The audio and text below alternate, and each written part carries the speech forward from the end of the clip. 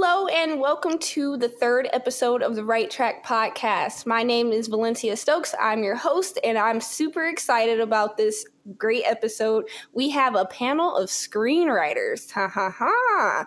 So could you guys kick it off and introduce yourselves? Yeah, my name is Victor Rodriguez. I live in Washington, in Seattle, and I'm a talent manager and writer, and really looking forward to this podcast. Hi, I'm Christy Lavallee. I am a screenwriter. I also am a writer on a TV show called Fifth Ward. It's streaming on the Urban Movie Channel. And I wrote a fantasy novel called The Fairy Princess. It's on sale on Amazon. I saw it. It looks great. Hi, I'm Alfonso Ramirez, and I am from Los Angeles, California. I'm a screenwriter and a playwright, and I also do films and do props for both film and theater. Oh, that's cool. Well, I wanted to first start off by asking, how did you get into screenwriting? Was it like, did you immediately want to do screenwriting, or were you just like, oh, I want to write books, or did you fall into it? Yeah, I'll just start by saying I got into script writing totally by accident.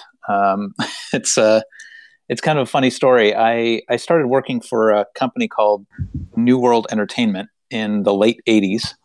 I'm old. And I wanted to work for the woman that was the head of music business affairs there. I love music, and that's what I wanted to do. So I started work for free, and the company finally approached me, like her boss finally approached me and was like, look, you can't be working here without being employed.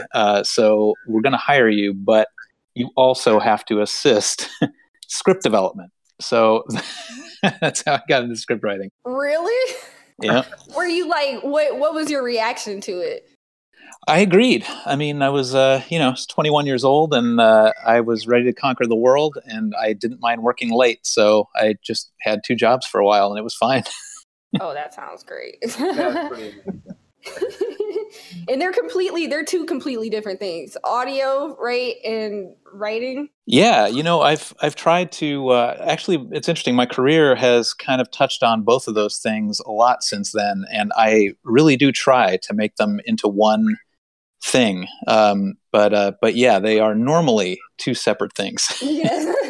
I think it's funny how you can just fall into something and it affects the rest of your life, whether it's good or bad. Yours is obviously good, but like, I just think that's awesome how you just fall into it and you end up loving something. Christy, how'd you get into screenwriting? Well, I guess it starts way back from when I first learned how to read. The moment I learned how to read, I knew I wanted to be a writer. Oh, wow. Yeah, and that was like the first grade. So I knew I wanted to be a writer. And the more I began to write my own stories, the more I began to see them sort of cinematically. And I knew I wanted them to become movies. And eventually I decided, you know what, I just want to make movies. So that was like, I guess by the 8th grade, I decided, I'm going to go to film school. So I just decided, by the 8th grade, I was going to film school. And that's how I got into screenwriting. Went to film school and learned how to screenwrite that way. Oh, wow. So that's pretty amazing. Yeah. Alfonso, how'd you get into it? Mine was actually, I grew up watching movies and reading books. Like my mom, when she was younger, she studied to be a journalist, never finished the career. So there was always books around the house. And, I grew up in Mexico and in an area that it was not particularly safe. And so I couldn't really, my parents, being overprotective, they wouldn't let me go out. So I grew up reading books and like when you're young, you're little, you start kind of like losing yourself into these different worlds of these writers. From Shakespeare into the world of Moby Dick and all that stuff. And I remember like going to school, and there will be the circles of people, right before school started, and they will be talking about what they did over the weekend. And I didn't have anything to talk about, and so I started kind of like, in a way, I guess you can call it lying, but I started creating these stories that, of course, like I said, they were false, and just so I could be able to tell something. everybody will talk about, oh yeah, we went to this place on Saturday, on Sunday we did this and stuff, and we'll go in a circle, and then by the time the conversation got to me, I would just have to make something up. And some of them, I would say that inspiration came from some of the books that I grew up reading, or some of the movies that I grew up watching, which they were by the time they were movies that people weren't watching because they were old or classic movies. And at some point, someone told me that there was a medium for what I was doing. So it's like your life story is pretty interesting, because at the time I was 12 years old. Like, how interesting can your life story be at 12? And he said you should write. And I didn't know exactly how the screenwriting format was so different from any other format, like a novel or a poem or playwright. So I started putting the stories, anything that came to my head, into paper. And like I said, since I didn't know the format of a screenplay, I started storyboarding everything. And ever since I was, that point, I knew that I wanted to tell stories that not only, were translated into movies, but could also, be translated into a stage or a television. And that's how I got into playwriting and screenwriting. And I moved to LA and started working in film. I think it's very interesting what you said about basically lying, and that just makes me realize writers probably make the best liars ever. Like, they can weave a story out of anything. Actually, when I was a toddler, I used to do that a lot. I used to tell lies, but they were like little stories, and I would tell them to like my mom's friends, and they would believe me, and they thought I was telling the truth, until they went back to my mom and be like, so did this really happen? And my mom would be like, no, of course not. But I was like 3 or 4 years old, and I would be telling these stories, and they totally believed every word I said. That's a powerful ability to hold as a toddler. That's great. That's kind of a story right there. Yeah. That's a story right there. When you first got into screenwriting, like, you probably didn't know, like, this is what screenwriting is. Did you first discover, like, okay, I know what an author is, and did it take you a while to figure out, okay, there are people writing movies, or did you just immediately know? You know what? I don't know. I guess it's sort of organically. I've never really thought about that. I guess the moment I decided that, I didn't really think about it until I wanted to do it. Mm-hmm. So I didn't think about there being screenwriters until I decided I wanted to be one. Yeah. I read, I think I was watching, like, of course I knew it over time, but when I was 14, I was watching The Social Network, and I was just like, I really like this for some reason. And then I just came across Aaron Sorkin's writing and, like, how good he is. And, like, it's an art to, like, make dialogue snappy and, foreshadowing. And I just fell into that world. And that's what made me interested in screenwriting. Screenwriting is what got me to go to film school as well. I didn't go there. Like, my goals changed over time, but screenwriting is definitely how I got to where I am today. So it's just a fun question to ask. Okay. Alfonso does playwriting and probably other writing, and Christy does. She has a book, and Victor, you write as well. Yeah, you have a book, right? Yeah, I mostly write short stories, I'm in a bunch of anthologies that are out there. I'll talk about my website at the end of the podcast, so everybody can know where to get them. But yeah, I've written 2 scripts, sold one of them, and I try to expose myself to every genre that I could possibly write. What are the differences that you find between that and, like, the other forms of writing? Oh, well, it's really different writing on a team, with writing with a script on a team. there is a lot of other creative voices that need to be addressed. There's also there's the issue where you have to create something and then walk away from it. And as a writer of fiction, you don't have any of those things. You have complete creative control. It's like being the producer, director, writer, and actors in your own TV show in your mind, writing it. Right. So, but then again, in script writing, you can make a lot more money than you can in fiction. So that's the trade. Yeah, because like one of the things that I do write for a TV show. So it is, you have to work in a group on the show, and especially when you're working on the script, you work on the outline, and then you go back, you write the show by yourself, but then you have to get notes from the producers and then work on those notes. So it is like a collaborative effort to work on that. But I think, I guess, because of certain ways that I've sort of come, I work, like, I started in writers groups with my screenwriting. So I've gotten used to getting feedback for even my film scripts.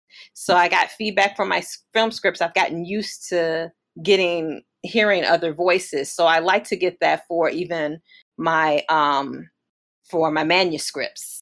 So even though those things are things that you do sit down by yourself and you're the one coming up with the idea and you're the one sitting down and you're writing all by yourself, when I'm finished, I still need to hear another voice to sort of, I need a subjective voice to sort of help me move on to that next level. With your script and your book manuscript, do you use the same people in your writing groups, or do you switch them out?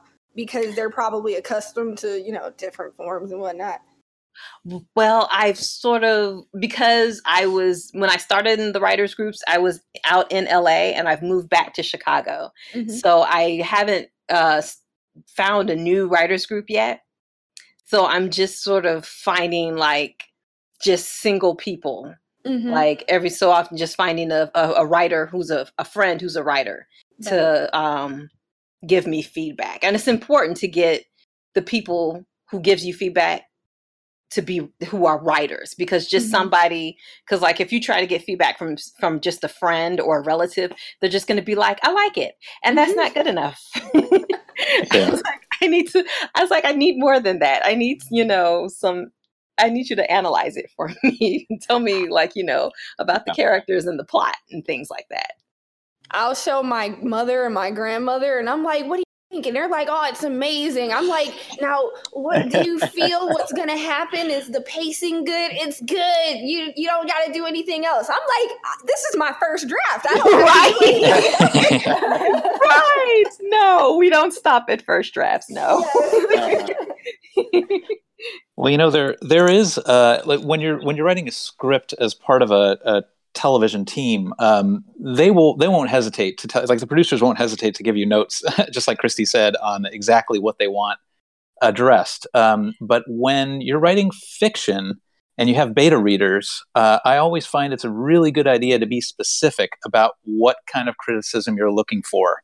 So if you love you love your manuscript if you're letting somebody read it.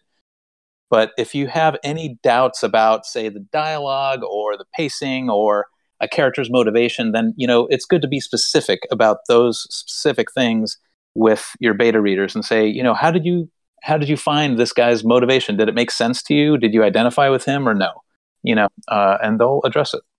So do you tell them that before you give them the script or after?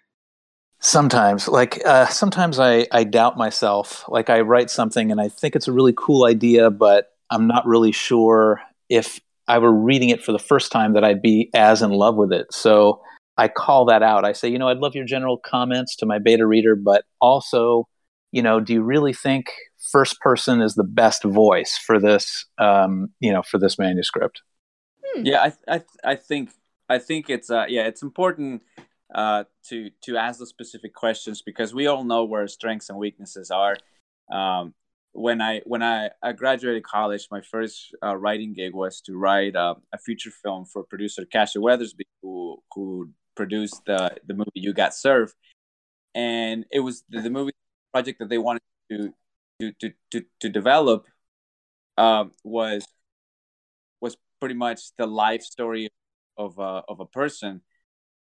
And at the beginning, it was like, okay, like, you sit down with this person, you interview him, you go to his home, and you meet his friends and family, the work that he used to do, and so you put all together into the screenplay format.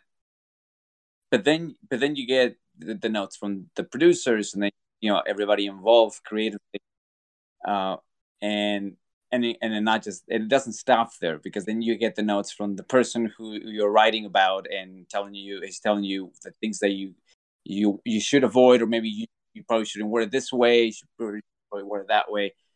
And when we had the first, when we sat down and I give the first draft to the producer, I did ask them, other than just trying to make the movie a certain budget, I was like, I need to know his character arc. Like, does it work? Like, does the plot serve the justice to what the character is going through? Because I want to make this person look interesting, and to be he's the protagonist. His particular kind of job is not something that a lot of people will be either familiar with or completely fully interested.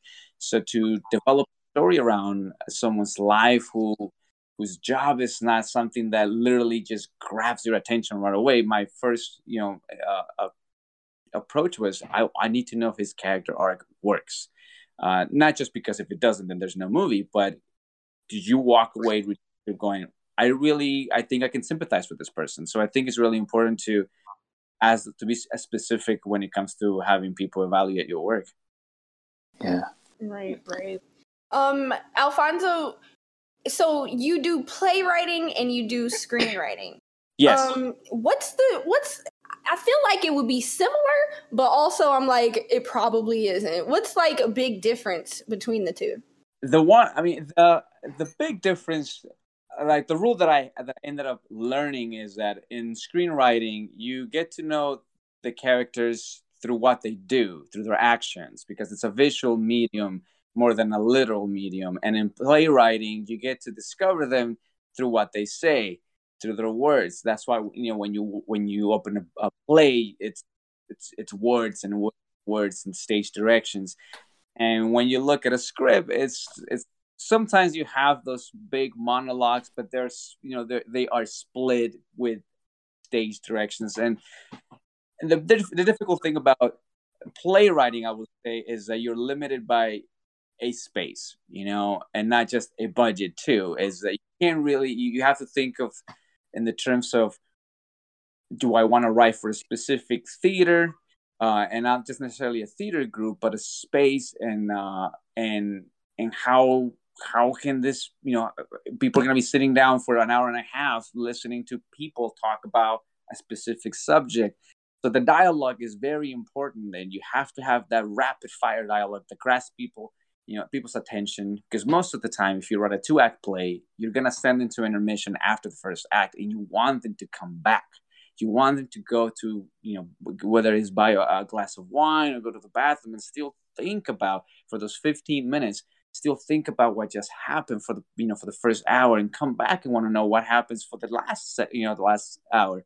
In screenwriting, I think it's trickier, because you're describing, in a way, moving images that on pages that are literally just not moving. You're not. It's almost like trying to describe a photograph, and at the same time tell the story with a plot, flaws, qualities, the whole shebang. So, and I guess they have similarities, because they're both ways to tell a story. Both have characters, both have a plot. But when it comes to developing, both disciplines do come with this huge difference, that, well, screenwriting, it's meant to be seen. A screenplay is meant to be seen, and a playwright's meant to be heard. Right. And so that is one of the things that I sometimes have, I have so much trouble, because if you love theater, you can learn really good dialogue. But then if you transition into screenwriting, then your characters are sitting in a diner talking for a long time. And then the producers are telling you, you got to cut that, 20-page scene into a page. Yeah, that makes a lot of sense, because I'm guessing it wouldn't. When you watch a movie, you'll see the person wake up, brush their teeth, make their food, and it all establishes character. But if you were to do that in a play, I bet that people would be like, "What is this? This sucks. I hate it. Why?" Yeah. Yeah. Is it hard for Christy and Victor? Is it hard for you to go between short stories to screenwriting? Because I know when I tried to do screenwriting, I was coming over from writing the books, and it was like you want to describe everything, and you want to describe the emotions and whatnot. And I know in screenplays you have to be succinct, and you cannot say he wondered what the world was about. Like, nobody can see that. Nobody can see his thoughts. So was it hard for you to adjust to that? Yeah. No, I mean, I'll just say that there's not too much. A short story could be told from a lot of different points of view. And it could be exactly like a script where there's very little difference between the two, and you're always showing and not telling. Or you could be inside a character's head the whole time, and that would be something that would be impossible for a script. But I would say that definitely writing one helps you write the other, because you're always coming up with solutions that can help you with the other media. Yeah, so like basically all of my writing training is in screenwriting. So the whole, not editorializing, that was just drilled into me, and I have it just ingrained in me. So when I switched over and started writing a novel, like I had no classes on writing a novel. I basically had to figure out how to write that on my own, and I also had to break out of screenwriting in order to write the novel. Like, my first draft was very bare. Yeah. It didn't have as much description. I didn't, because I'm so used to being brief and to the point, and straight to the plot, and getting these characters out and getting them to say what they need to do, and move to the next thing, to the next thing, to the next thing, to the next thing. I had to learn how to sit in the moment and explain where this character was in the moment, and how that affected the plot, and how that affected, everything that was going on around them. So it was sort of backwards for me. I had to sort of get out of screenwriting in order to get back and get into novel writing. I'm in that spot right now. Like, actually, so I'll write my book, but if I'm coming upon like a hard time, I'm just like, whatever. She goes to the store, and then she does this, and then she does this. And I will be like, I'll just go back and flesh it out later. So it kind of helps me sometimes, but it's like something to get used to. Yeah, of course. I mean, just one more thing I wanted to add. Like in short stories or novel formats, you have scenes just like you have in a script. Like in a script, it'll actually say scene, but in a short story, for example, you have a scene break. So a typical short story has like 2 or 3 scenes, maybe one if it's a piece of flash fiction, and the little asterisks at the end of the paragraph tell you it's a new scene, possibly a new point of view, and then you're done. Whereas in a script, it's actually written on the script, so it's simplified so that anybody that reads it will know exactly what's being seen and heard. Yeah. So there's more differences, many of them that I'm sure we could actually fill this podcast up with. But one that I wanted to highlight was, what is the process of selling? I know when you're writing a book, you write it, you get you an agent, or the traditional route, but you get yourself an agent, and then they'll show it to publishers, and you go from there. What do you do with a screenplay when you're finished? Well, I haven't actually sold a script. I've written, I've done writer for hire. So a producer has hired me to write film scripts for him, and that's basically the and I've written on spec for myself. So I haven't actually sold any. I haven't gone through the process of selling anything for myself. And how I got into the writer for hire process was I actually met the producer because I was a production assistant on another film that he was a producer on, and I had kept in touch with another production assistant that I had worked with on the set, and he had done some writing with him. So when the producer had asked him to do a script for him, he wasn't available, so he just recommended me, and I wrote the script for him, and I've just been working with that producer ever since. Wow. Wow, good. I'm the same way. I haven't really sold one like per se with, like the traditional way, which is get an agent, and then the agent, either reaches out to the producer, or the producer puts out a call saying like, we're looking for writers for this, and the agent tells you should pitch your idea on that subject. My way has been a bit more laborious, but I think in a way very beneficial, because me working on set as a prop master, I get exposed to producers all the time. Because we have to talk about the budget, and we, all the craziness that goes on set and off set. And during our breaks, during our lunch times, that's when I have the time to sit with them. And I know some of the times they are busy talking about what the next day is going to look like and all that stuff. But when they have those little moments of just, let's not talk about the project that we're working on kind of moments, then that's where I come in. And just having casual conversation, I will just throw in an idea. If it's something that I already have written, or something that I could develop, if I'm working in a horror movie and I know I have a horror idea in the back burner, and I want someone to just say, "Hey, I'm interested. Let's create something out of it." Just out of casual conversation, I'll just throw in a way you can say, I guess you can pitch. I'm pitching the idea, saying, "Oh yeah, by the way, I think that hasn't been done before, but I think a story like this and like that." And if that follows to something, wow, that's pretty interesting. Like, let's follow up later. Then that's so most of the time, I would say probably 9 out of the 10 projects that I have hired to write stories have been that way, and where I'm on set to do a prop or to do something that is not writing related, and I either, because it also works with actors, because actors want material that they want to be interested in, right? So when you work with an actor as a prop master, you also have the connection with the actor, because you have to explain, if not sometimes teach them how to use the prop. And sometimes while you're waiting for lighting and camera to set up, you mentioned that you're a writer, and if one of the go-to answers to that, or questions or follow-up statement is, "Oh, what do you write?" or "Do you have anything?" or "Have you written anything?" And then you say something that you feel that writer is going to be attracted to.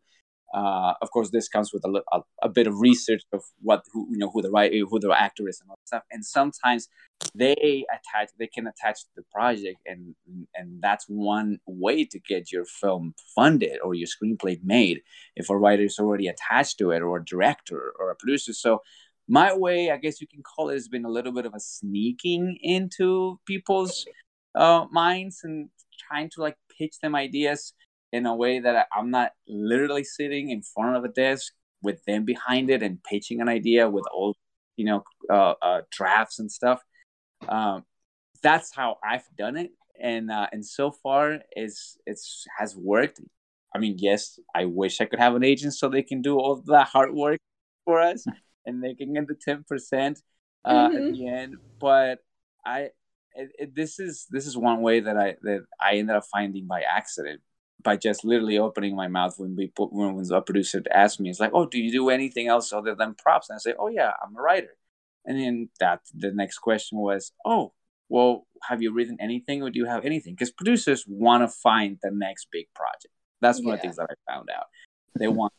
So that's how I've been doing it for the past 6 years, and so far it has worked. Like right now, I'm working on a project that may or may not end up in Netflix. So we'll see. Yeah. Yeah. All right. I'm rubbing shoulders with some big people today. Hello. Victor, how do you sell your script? Oh yeah, well, my story is really similar to Christie's. I think that we really, I mean, the three of us really, I think, went about it the smartest way. Where somebody. In my case, I was, like I said, working at New World Entertainment, and one of the things that they were doing over there was they had all these producer groups in separate offices that were developing their own properties that New World had plans to distribute. But I just made friends with two producers, and they had me read some of their scripts for their series proposal. And in my critique of what they gave me, they said, we'd really like you to write one. Can you write? And I was like, sure. I'm a script writer.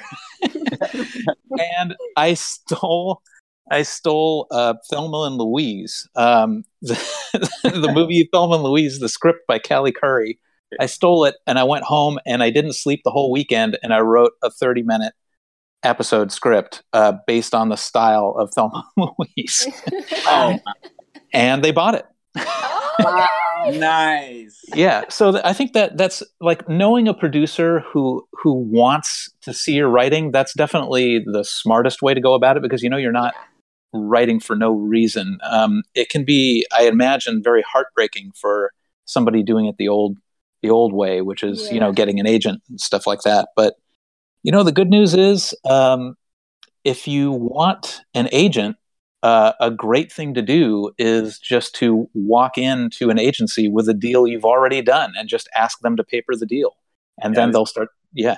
Whoa! Look, I'm taking notes. Yeah, they love that. They love that because then they know, this person can do it. Like, this person's already connected. I'm going to have to do a minimum amount of work, and he's going to be on his way up, and I'm going to get my 10%. So, yeah, I mean, that's something I think the three of us could actually do if we really wanted to. I think that's the craziest thing about screenwriters is that it's so different because you have to network. When I went to film school, they were like, network.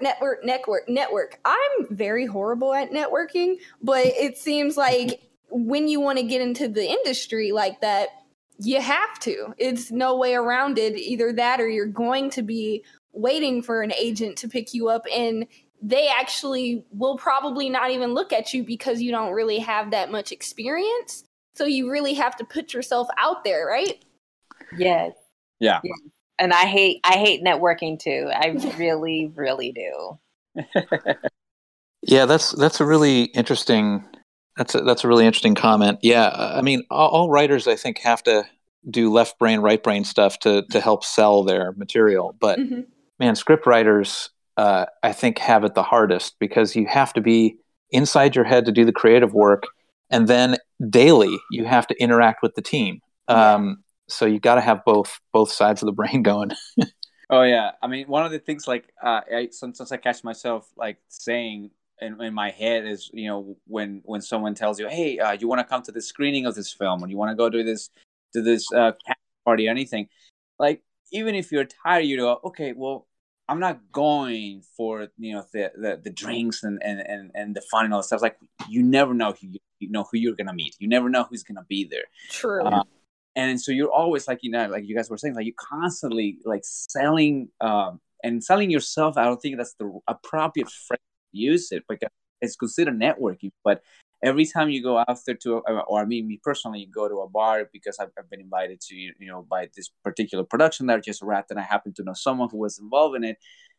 You never know. Like, I always have to bring out that I'm a writer at some point in the conversation, because it's, I want people to, it's just like every writer. We want people to know that we write stories, that we have this paper either, collecting dust. So we have the great stories in our heads that we want to show the world in any format way possible. And yeah, sometimes I go, I really do not want to go to that cast party, but if I stop by, stay there, shake some hands, tell people this and that, and then maybe if I come home with 5 people knowing that I'm a writer and exchange information, then I'm good. Then I'm set.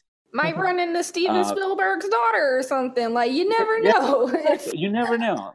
Right. No, that's I think he's absolutely right. Yeah, that's it's always go to the party, and yeah, you never know who you're going to meet. It's good to keep an open mind and listen to what everybody says they're looking for, and just talk about stuff. And the worst that could happen is you go there and you talk about movies you like, and maybe meet a couple friends. So it's all winning. Yeah, definitely. What do you make of the advice that, because I hear this a lot, that you have to move to LA to be able to make it as a screenwriter? Well, like I said, I'm here in Chicago, but I did spend 7 years in LA, and I'm able to write right now because of the connections I made in LA.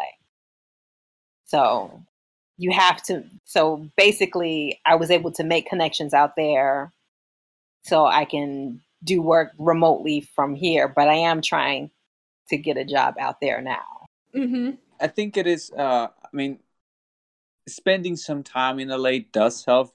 I think one of the big reasons being is that most of the major studios are here in LA, and even if a project ends up being filmed somewhere else in the world or outside of California, chances are that it originated in LA. So that attracts producers, that attracts actors, that attracts all the writers or big talent that have the potential of hearing your story and turning it into what you wanna, we want to put it on the big screen. Kind of like what Christy was saying, like, yeah, having a network here does help, even if people, the network that you're making here, don't live in LA. But at some point, there's a saying that I got to hearing, and it's funny. It's like at some point, some people say, at some point you're gonna work for Disney because Disney owns everything. So it's that's terrifying. I temped for Disney for like 2 years. Oh, wow. Yeah. So I think it's the same way that, like, at some point you're gonna have to stop in LA, whether you want to live here permanently or just for a couple of months. I think it does help because most people from like I said, even outside the world, they come and shoot here or they start their films here because they have the major studios. Even the that are being shot in Atlanta, they all originated, like those Marvel movies, they all start here in LA. They crew up, some of the crew gets here from LA, and then they send out there, and then they finish growing up in Atlanta. So I think it would be wise if someone wants to be a screenwriter to move to LA for a couple of months, and try it out. I think the advantage now is that can help. It's social media. Because it's so easy to reach out to people, even if you're far away, and gain a little exposure before you actually make the big move. Whereas before, I remember when I moved here to LA, like it was email or a mail, and so moving in here and not knowing anybody and in a completely different culture, because like I said, I was born in Mexico, was a lot of tackle. It was a lot of tackle, and seeing nowadays how deals get made because someone wrote something and put the first couple of pages up on Twitter or on their Instagram, or they tag a famous person and the famous person thought that it was a good idea, and then how they made a deal. I think that in a way helps a writer, facilitates things for a writer before they actually have to, cold turkey, leave everything behind and go to LA. But however, the point, I think it is wise for someone to at least spend a little bit of time in LA. As crazy as this county is, it does help a lot because you're going to meet a lot of people. Yeah, I agree 100% with Alfonso and Christy. I know that there are film industries in Vancouver, Canada, and New York, and Chicago, San Francisco, but honestly, every screenwriter I've ever known has lived in LA for a good part of their career. That's super daunting for some people, but I do agree with Alfonso that social media is probably like the best thing that happened to all of us, because who knows what could happen. Before you had to be there or write a letter or something, but now, I've heard a lot of stories about people just saying, yeah, I just tagged Tina Fey and she was like, yeah, let's make it. Like, that's crazy. I need it to happen to me, but That would be nice. Yeah, I mean, and honestly, I feel like, and I don't want to like change the subject into social media. Like, it's a good way to help people who are really interested and serious about having a career in anything that they're trying to pursue, not just screenwriting, could be acting or directing, but also I think that it's a double-edged knife, right? Because nowadays, like for example, in the acting profession, a lot of roles have been filled with the consideration of how many followers you have, because they see it as a free marketing, right? Like, oh, you post a photo of yourself on set, and your millions or thousands of followers are going to see it, so it's easy marketing for them. And sometimes those people who have those many, thousands, millions, or billions of followers are not necessarily people who, I don't want to say that they're talented, but they don't have the respect for their craft as people who are not as popular, and that's I feel like that's the only aspect that hurts the people who actually are taking their craft seriously and pursuing it as a career that they want to make a living out of. Like Peter Parker's Uncle Ben said, he said, with great power comes great responsibility.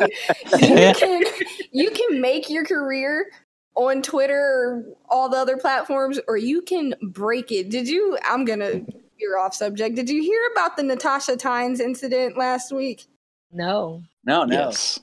Oh, did somebody say yes? Yeah, I did. Okay, let me give the summary. Okay. Natasha Tynes went on like a subway thing, a metro station bus, and she saw a worker who worked there, and the lady was eating, and she was mad about it, and she was I did hear about it. Yes, she was mad about it, and she tried to confront the lady, and the lady told her to mind her business. And so she got upset, and she tweeted the job, and she was like, I thought we weren't supposed to eat on the plane or on the bus, and blah blah blah. And she basically just tried to snitch the lady out. Snitch the lady out to her job. And people dragged her on Twitter, and now she might lose her book deal. She lost her book deal. She lost it. Oh my gosh. First she lost distribution, and distribution was like, we're talking to her publisher. Yes. And her publisher was like, we've postponed her release, and it may be postponed indefinitely. So wow, I didn't know that. She lost her book deal. Yeah. Gosh, be smart.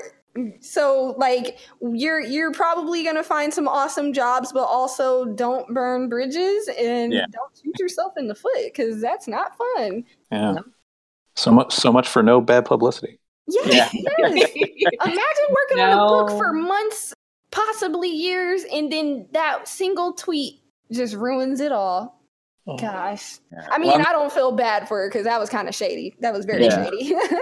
Yeah, no, that's why I think it's always very.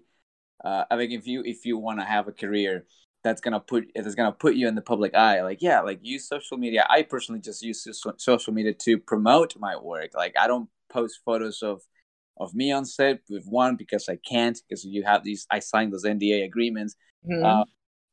And second was I do not you never know what's going to happen. Success can happen overnight, or it can happen in a span of years. But if it does happen, I don't want to, someone to go back years ago, be like, oh, well, he said, he posted this weird photo a long time ago. And then all of a sudden everybody looks at you going, oh yeah, he's not, they forget that you're a writer, actor, or a director. And they're just like, no, he's just not a person that we like anymore.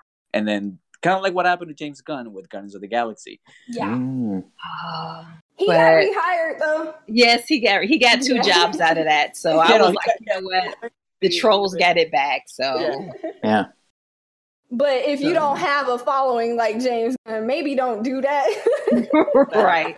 That's why I'm like literally shaking every time I tweet something. I'm like, okay, double think this. I'll ask my boyfriend and my mom. I'm like, is this? I know this is kind of risky, but well, the riskiest things I tweet is when I live tweet the TV shows that I watch, and I criticize the characters. That's about the riskiest things that I tweet. But you don't go on and say, hey, Patricia Light Socket, I'm looking at a light socket. Patricia Light Socket, your work sucks. Everything, why did you do this? And blah, blah, blah, which I saw a lot of people doing. And I'm like, you're burning bridges. Do not. Especially because you've seen people go back to your Twitter and like just be like, oh, they said Arrow. Let me go and see. Oh, they said something about the TV show Arrow. They said it doesn't look good, and now your bridge is burned with the Arrow people. So, TV show.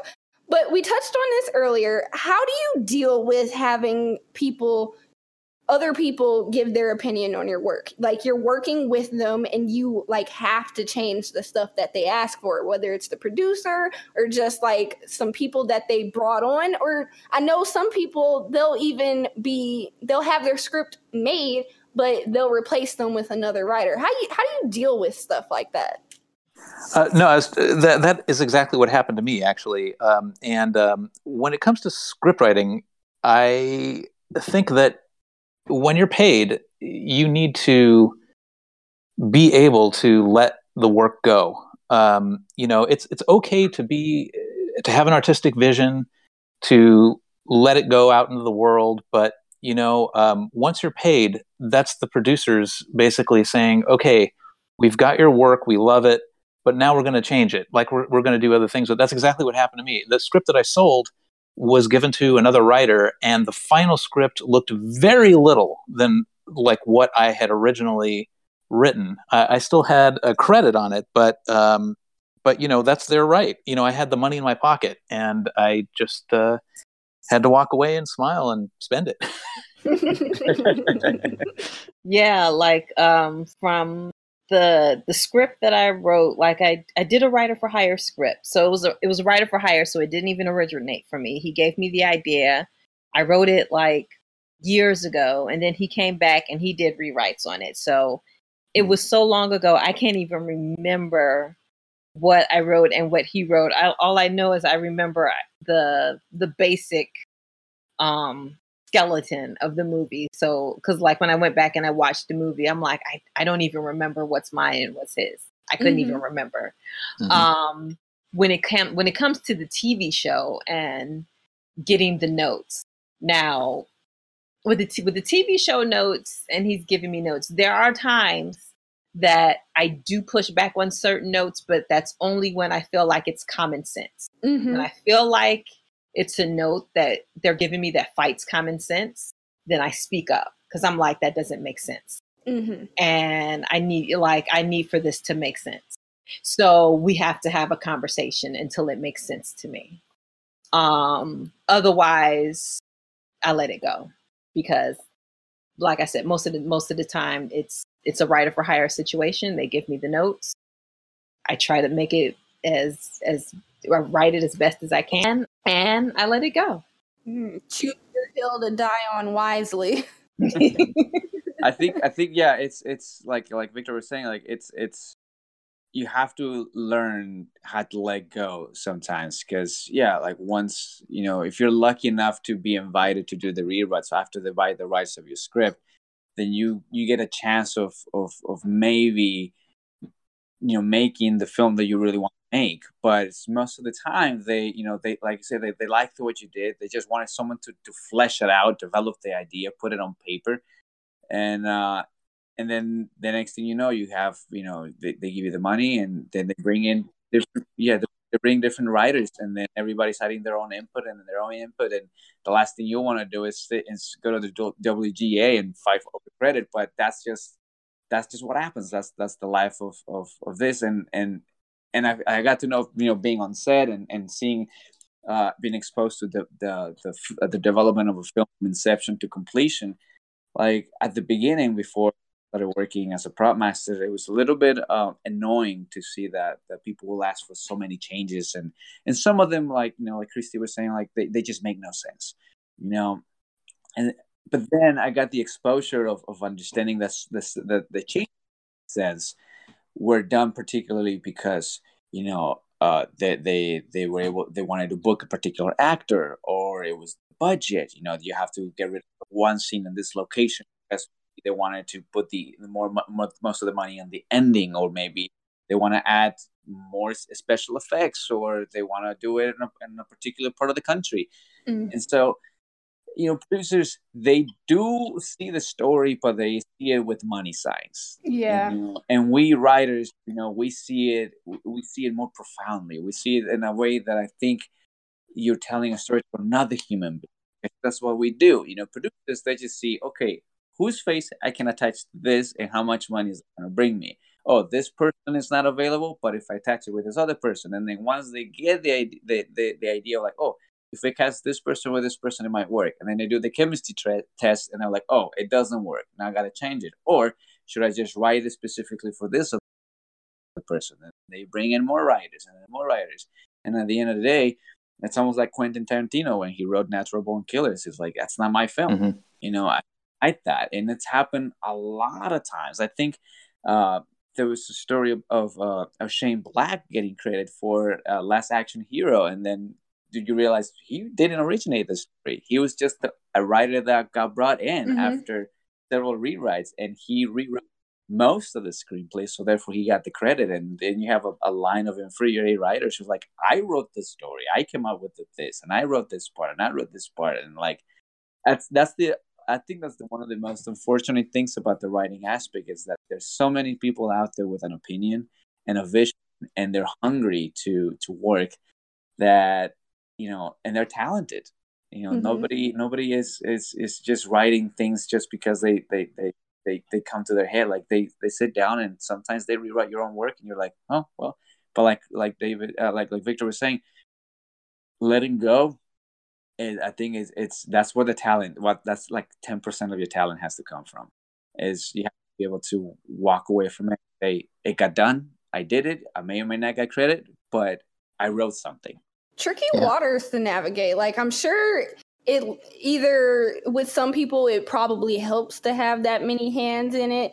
Like some writers will probably put everybody over budget. Like, we have a $30 million budget, but you try to put us at 60 million because you want it at a particular lake or something. But no, and I know a few listeners are probably gagging at the thought of letting go of their baby, which I kind of am too. I'm like, oh my gosh. But it's also healthy, it sounds like, to just be able to cast it off and be like, there we go, it's done, and you have another credit to your name, and you get the freedom. Like, is the more you build up your reputation, the more freedom you will probably be able to have with your script, because you'll have a reputation by then. Oh yeah, yeah, definitely. And one of the rules that I've learned from going to a producer seminar was that when you're working for a producer, you want to have at least 3 other screenplays fully completely ready to sell. Because that one screenplay that you sell to them, may get changed or not, and once they pay you the money, and then they might bring some other writers, you have 3 other ones to be like, and also I have this, because everybody's not only working on the project that they're working on, they're also thinking about 20 other projects that they have in the back burner that they're like, okay, once I'm done with this, I'm gonna get started with that. And sometimes they're double dipping. They're producing 2 things, so they're acting in 2 things. So that's one way I found out through friends that it helps say, this is the one story I don't mind having people rewrite, and it's okay, and I'm gonna let go of that, and I'm gonna give it away. And here's the other stories that I really want. So once they're working on that one, here's another pitch, and maybe I may have a little more control on this one because I already gave them some something to work with. Okay, I see. Do any of you have any fun stories that you can share while working on a script or selling your script? Well, yeah, I think I already mentioned a couple of them. The one where I accidentally ended up working for development at New World. That's one. And yeah, I just wanted to add to the Thelma and Louise thing, that I think that that was a really good example. I picked that script to steal to sort of model my script after, because it had won. I think it had won an Academy Award for Best Original Screenplay the previous year. And I think that's a really good way to learn how to do script writing for the first, like writing your first script. Find a script of a movie you really liked, or a TV show that you really liked, and just kind of look and see how they did it, and do that yourself. So that's still available. You can buy Thelma and Louise from Amazon. Like you can buy it in book form. It's the script, and like Django Unchained is going to be available probably this summer. And those are both best original screenplay stories. So, yeah. All right. Any other fun stories? I agree with Victor. I think it's like, yeah, if you wanna write a book, read novels. If you wanna be a playwright, read plays. If you wanna write movies, then read screenplays. I think when I was in literature class, I remember that we had to write a story, and one of the biggest things that I remember the teacher wanted to do was like, well, always have to type your work, right? Everybody's got access to a computer, so you have to type it. And for some reason, I remember I forgot about it. And so that, like 15 minutes before class started, I remember saying, well, I'm already gonna, either he's not gonna accept my work because it's not typed, or I'm a lot of points for it. So what I ended up thinking, I was like, well, the only thing that can help me here is if the story is interesting, right? And so I remember writing this story. Just I thought of something, wrote it down, with pencil, and I turned it in. And then in a couple of days go by, and then he gives back the assignments, and then you see people with long faces because they got Fs, and some people with a little bit of a happy face because they got B+. And I got mine back, which it was not on the white printed paper. It was just pages that I ripped off my notebook, and they had an A+. Oh. And then he said, I want to talk to you after class. And I was like, okay. And I was surprised. At the beginning, I thought maybe he made a mistake, or maybe he did that because he didn't want to just give me a 00 and have everybody watch, that I got paper with a 00 on it. And I remember at the class, I went up to him and he said, he told me, he was the first one who told me, he's like, are you interested in writing in the narratives? And I said, why? He's like, I should not give you an A+. It's like, but the only reason I give you an A+ is because I read it and I thought it was a very, very powerful story. And then at the same, he's like, but then I thought maybe it's just me being sensitive. So I give it to my wife, right? And it's like, my wife read it, and then we sat down over dinner, and I thought of my wife, why you thought of the story that this guy turned in that he deserves to, get an F? And his wife said, it's a very good story, and if you give an F, then you will be failing as a teacher. Whoa. And so one of the things he encouraged me was like, when someone tells you that there's a particular format, you got to follow it. It's there for a reason. So it's like, next time, it's like, you got lucky this time, but next time, if it's not enough format, don't turn it in. Even if it's the best story that you've ever written or that anybody has, don't turn it in, because it's presentation, right? You as a writer, when he asked me if I wanted to be interesting in doing narrative work, he said, that's how you present yourself, because most of the time, you won't even make it across the door to meet the agent, to meet that producer. You have to submit manuscripts, right? And the first 10 pages in screenwriting, if you don't get the producer's attentions, that's it, right? You have to hook them by the first 10 pages. So it's like, and if the first page, the format of it is completely bad, That's it. When they're writing your coverage, that's the first thing they're going to put. Format is wrong, and they're not even going to bother reading the following stage directions. They're just going to close that script, and they're going to put it in the pile that says rejected. And so it was pretty fun to know that I was like, oh, I'm able to write a story that was powerful enough to move, two human beings.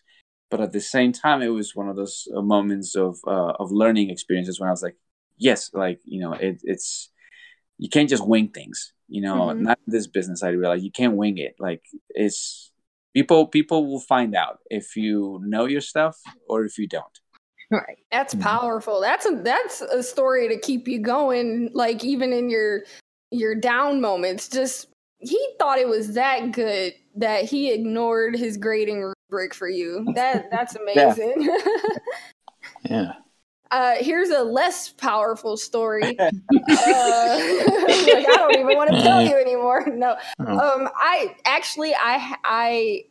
like I told you, I study exactly like the format of screenplays. I never finished one, but I know exactly what I'm talking about most of the time. And a guy, he showed me his script, and I was like, okay, let me check it out for you. And he broke every rule, like not typing thing. He typed it, but he was telling us, like, she works at Microsoft, she works at Apple, and she is 24 and she doesn't know what's going on. And I'm like, you're not supposed to put all of that into the screenplay. And he was like, I was like, but I was like, just, are you gonna do your second draft? When you do your second draft, you should do this. He was like, I'm not doing a second draft. I was like, why? Bold. Sometimes I need that type of confidence, okay? Because he was so confident. Oh, wait a minute. He was confident that he didn't need a second draft. That's why he wasn't writing it? Confident. No, that's why he didn't, like, try to follow the format or whatever. Oh, wow. Like, I don't know. I think it was because maybe he was trying to, like, produce it himself, but I was still like, you need to make sure that you're writing it in, like, the acceptable format and whatnot. But he was like, no, I'm not doing a second draft. I was like, okay. Okay, but my question for him is, even if you're shooting this yourself, how are you going to get across that she's 24 and that she works for Microsoft? How are you going to show that? Gosh. She has a Microsoft shirt on. No, okay. Now, I cannot let this episode go by without asking you, what do you think about the state of movies and TV shows today? Because I hear a lot of people talking crap about movies, like, oh, there's way too many sequels, Hollywood is unoriginal, and blah, blah, blah. TV seems to be having they are having a grand old time, especially on Netflix. What do you think about everything today? Yeah, I think we're in a golden age of television for sure. Mm-hmm. There are, especially in the horror genre, I think that there are lots of really nice film projects going on right now. After Get Out really succeeded, I think a lot of people believed in the independent horror vision, and a lot of people are now rushing to get their visions out there. And so we're getting some really high quality horror films. And it always, the film industry and the TV industry always work that way, like within trends. But these are obviously projects that have been in development for years. It's just that when the time is right, then producers start getting really interested and money starts getting behind it. Then the films are made. But television, I'll get specific. I mean, Billions on Showtime is incredibly written. Bob's Burgers on Fox is hilarious. Love it. The Flash on CW. I mean, Chernobyl on HBO. These are all great shows. And Love, Death, and Robots on Netflix. They're all incredible. I never had anything like that on TV when I was growing up.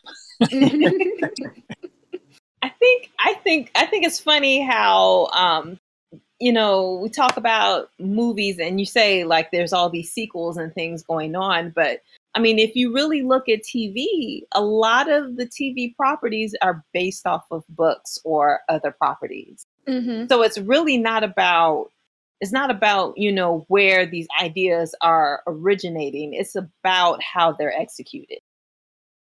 So, it doesn't matter where this idea is coming from. It's about how well they're doing it. And they just seem to be doing it much better on TV right now. They can I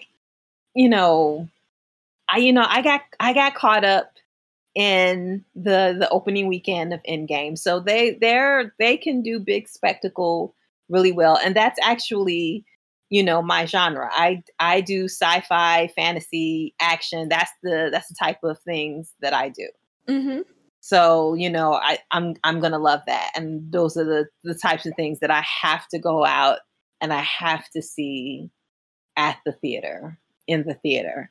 And I feel like that it's a great time for those type of movies right now.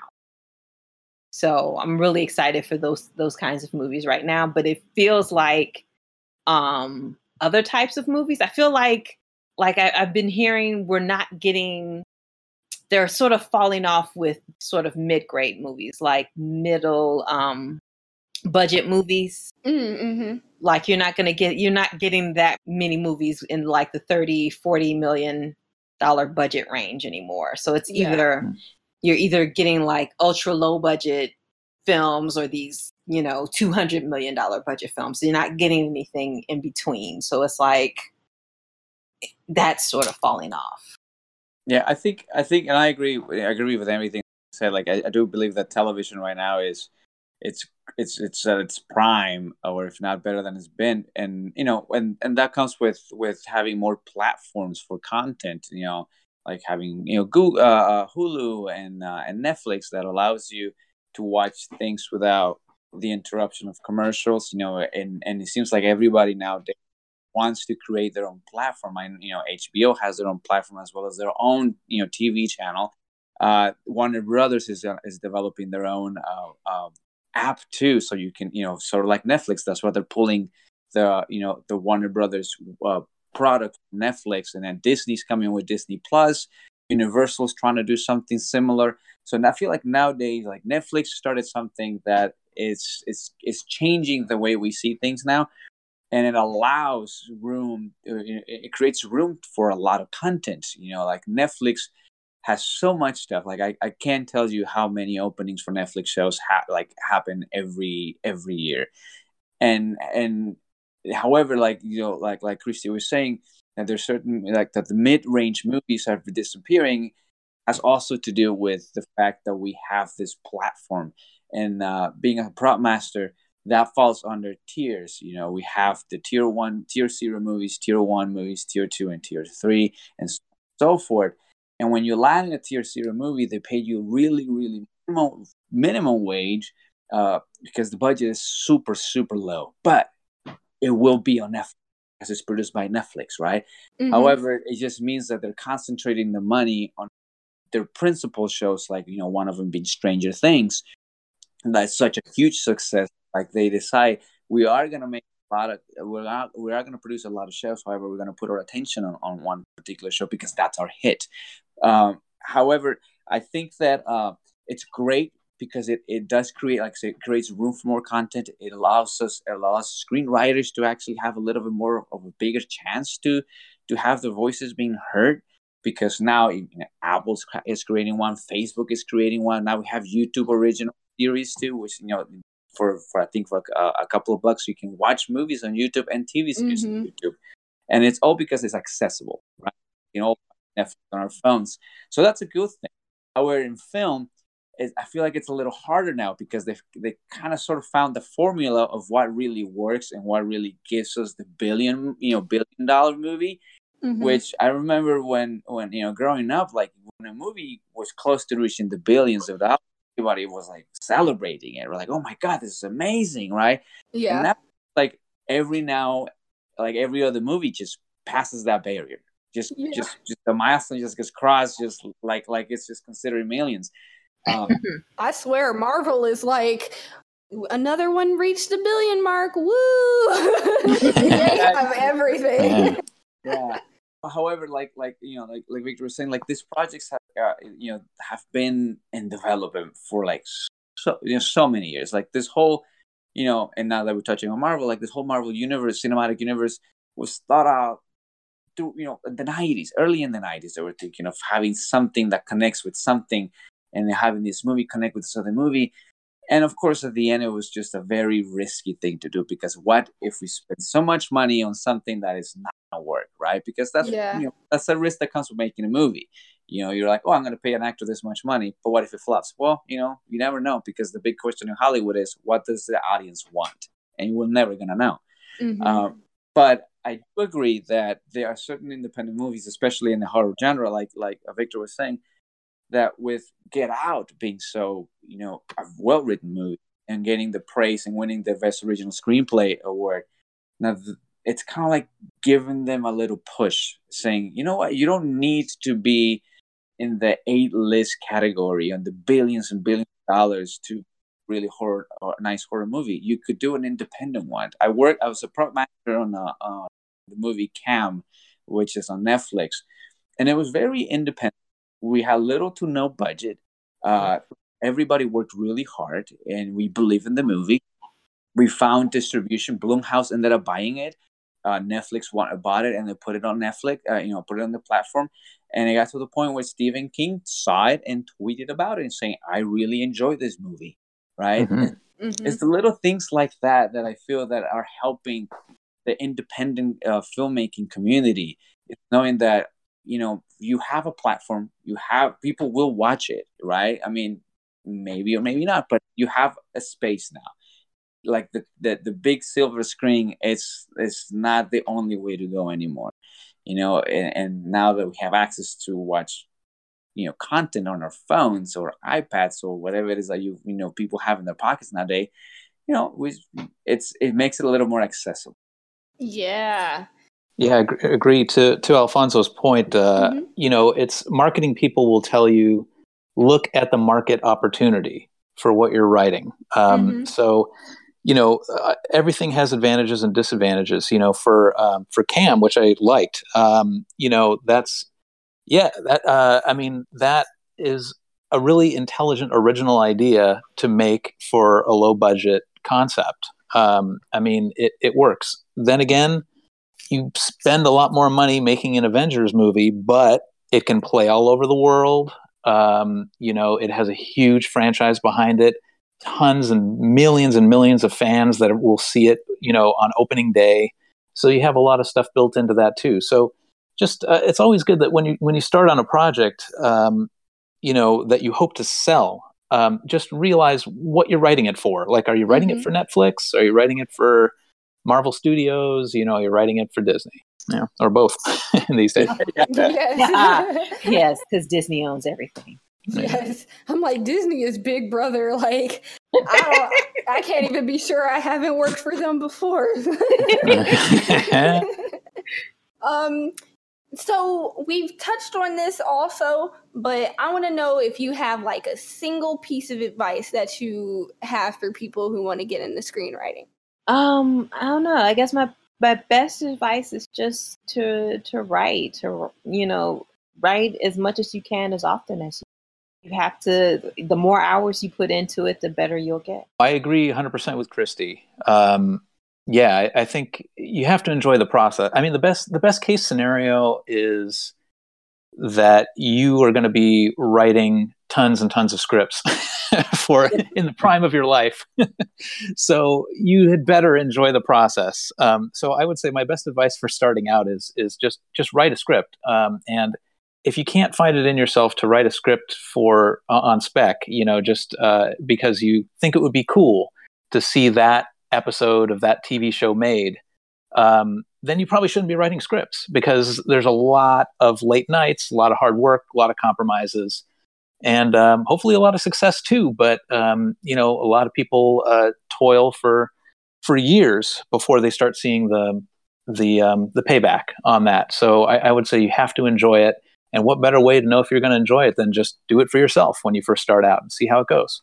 Yeah, I agree with everything that's been said. Like I think that you have to fall in love with what you do. And that, it could be screenwriting, it could be anything, but you have to fall in love. I think liking it is not enough because like I said, it's you may not see any fruits, any money, and you may end up writing scripts and scripts and scripts and scripts. You may end up rewriting script a bunch of times, and then to the point where like maybe this is not a good thing, when it's not a good idea.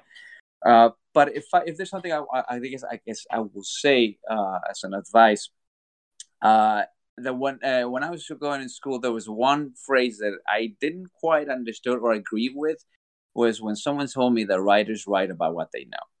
And it's understandable, like, if you know something, you're knowledgeable of it, you write about it. But what if, but in a way, I feel like it encapsulates your mind into thinking that if you don't know about something, don't write about it. And to me, is that the reason why we know, the rules exist is not to break them. Is, you don't know the rules so you know how to break them. You know the rules so you know how to bend them according to what the story, needs. So I think is, just because you don't know something doesn't mean that you shouldn't write about it. Writers are almost 90% researchers, right? We feel like we're journalists. If you want to write about, World War II, you think that there's a story in there that you want to, write about, not just watch movies about, that take place during World War II, or documentaries, go to the extent of even interviewing people who lived through that time period, either behind the trenches or, or under a roof, read newspapers from that time period. Like, really, it's the commitment. And I think that's that piggyback to what Victor was saying, that you have to enjoy the process, because this is what's going to keep you up every night and going to the library every morning, or going to that interview, or going to that one place, or going to Washington, or whatever it is that you are getting or gathering information. You have to enjoy it. And yeah, it sucks that when you spend so much time out of your life to put this together and then it gets rejected, right? But if there's anything that we do know, is that nobody makes it the first time. Everybody gets rejected. And, for every 10 no's, there's going to be a yes. But you have to expose yourself, because, like in acting, it's not just about emotions, it's about truth. If you're true to the moment, man, people are going to cry for you. People are going to cheer for you when you're a screen or on stage. And the same thing goes for writing. If you're not truthful to the words you're putting on paper, meaning that you want to, nobody knows the lingo, or the military lingo, or set lingo, right? You can't just, lie your way into it. There are people, who are going to read your material and be like, I don't feel this character because I don't feel this character is true to himself. And at the end, it's going to all trickle back to who wrote this piece. So I think, don't fall into the idea that just because you know how to drive, you can drive you can write a movie like Fast and the Furious, or just because you're a writer, attempting to become one doesn't mean that you can, write Midnight in Paris. There's a reason why these movies that we adore, are, have that impact on us. And it all starts with what the writers had to go through to bring these characters, on paper, to put them on paper, to put this amazing story on paper. So I think, like, expose yourself. The more you live life, don't just Google things for the sake of Googling it. Like, travel to Paris if you want to write about Paris. Get there and expose it. Get a little bit of exposure. All right, there we have it. Okay, so we talked about screenwriting this entire time, but I want to know, what other passions do you have? Like telling stories, or, knitting? What do you like? Yeah, well, I really love the way music tells a story. I got involved in the entertainment business to help musicians and composers get on screen. And man, I really believe in that. I cleared the songs for a video game called Grand Theft Auto Vice City. And nice. The music just makes it's a great game, but the music just made all the difference in sort of distancing it from GTA 3, which is the title that came before. And that's storytelling. it's saying you're in the 80s. That's like the most basic version of that. Yeah, I mean, I love the way music enhances the emotion of a story. I think the way songwriters work and the way script writers work are very similar. They have a beginning, middle, and end. They state a theme. They evoke emotion in the writing, and they add to the experience, the emotional experience of watching what you're watching. So, Victor, are you telling me you had a hand in my childhood? Because I remember this, I should not have been playing the game, but I like to drive around in the car on Grand Theft Auto and listen to the music. I would I wasn't running anyone over. I was just sitting in the car, driving around, listening to the music, obeying the traffic signs. Yeah. That's such a little nerd. No, that's great. Yeah, no, I played it too. I played it too when it came out. But yeah, there's a funny little story about that. One of the bands that I approached to clear for that game was the Clash. I talked to Joe Strummer, before he died, and we wanted to clear "I Fought the Law," and it would have been great, right? But Joe was just like, this isn't like the kind of game where you get points for killing grannies, is it? I was like, yeah, it kind of is. I mean, you can't do that. And he's like, no, we're not really interested in that. But you don't get points. You get stars of police officers. Yeah, no, he just he really embraced anti-violence in that decade. So he was. Yeah, I know. I tried. But at least the irony will live on about what could have been. Yeah. Yeah. Christy, do you have any other passions? Yes. Well, I went to film school, and other than writing, I studied directing. So I'm also a writer-director of like sci-fi, fantasy, action. I'm into short films now, and I just finished a sci-fi short film that I'm putting in other film festivals and things like that. So I'm trying to expand into features and maybe get into directing TV as well. That sounds great. And, just to further what Christy was saying, I mean, I love that idea. But, a great way to get the best notes on your writing is to also be the director and the producer.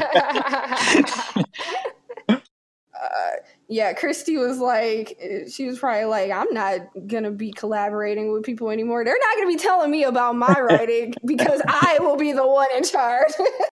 Even though I'm a director, I still get notes on my scripts. I don't neglect to get notes. I will go out and I'll get, my friends who are also writers and sometimes, other actors to give me notes on my scripts before I shoot them.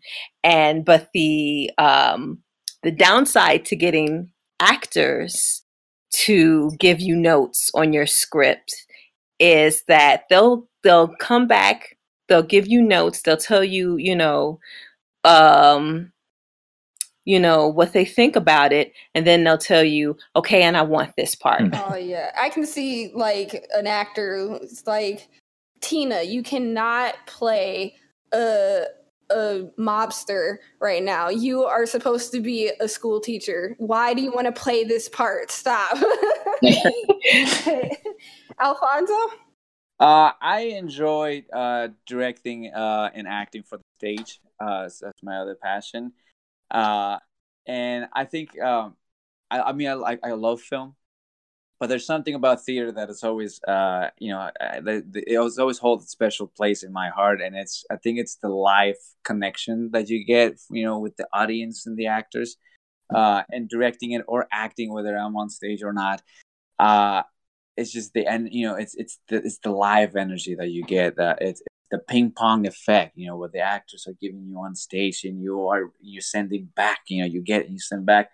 And one of the reasons why I enjoy acting is that it allows you to see the world through different eyes every time you are in a project. You know, is that the whole point is you don't want to play yourself, and even if you do are just playing yourself, the story that you are, the journey that you're taking it's not your own. It's someone thought about it, and they put it in 120 pages, and it's for you to see. And you may disagree or you may agree with certain things that your character does, but what like I said, the reason why I enjoy it is because it forces me to clear my head and separate my own ways of seeing the world and get interpretation of how things are or how things could be through somebody else's eyes. And in a way, I feel like it makes you a bit of an open-minded person, because you give so much of yourself when you're acting, because you're throwing, you're putting yourself in vulnerable scenarios. If you have to cry, if you have to, you get in an argument with someone or whatever it is that the scene calls for. It kind of breaks the barriers. It makes you a bit more humane, because we're not as very well as expressing ourselves, our feelings, our emotions, or in public. But when when someone puts you in the spotlight and they're paying you to do it, you love doing it. You kind of have this epiphany moments most of the times when you're doing a play by Sam Shepard or a play by Thornton Wilder. Or William Shakespeare, and you go, like you catch yourself saying a line, you're like, I would have never thought of that, or I normally don't think this way, and now it's just I'm saying it, and I have to make it feel right, and it feels right, and you walk away. It's almost like being born again every single time you act. At least that's how it feels for me. I'll have to pay more attention to theater, because you describe it so beautifully. It makes me want to go off to the theater right now. Yeah, actually, Alfonso, it just reminded me, man.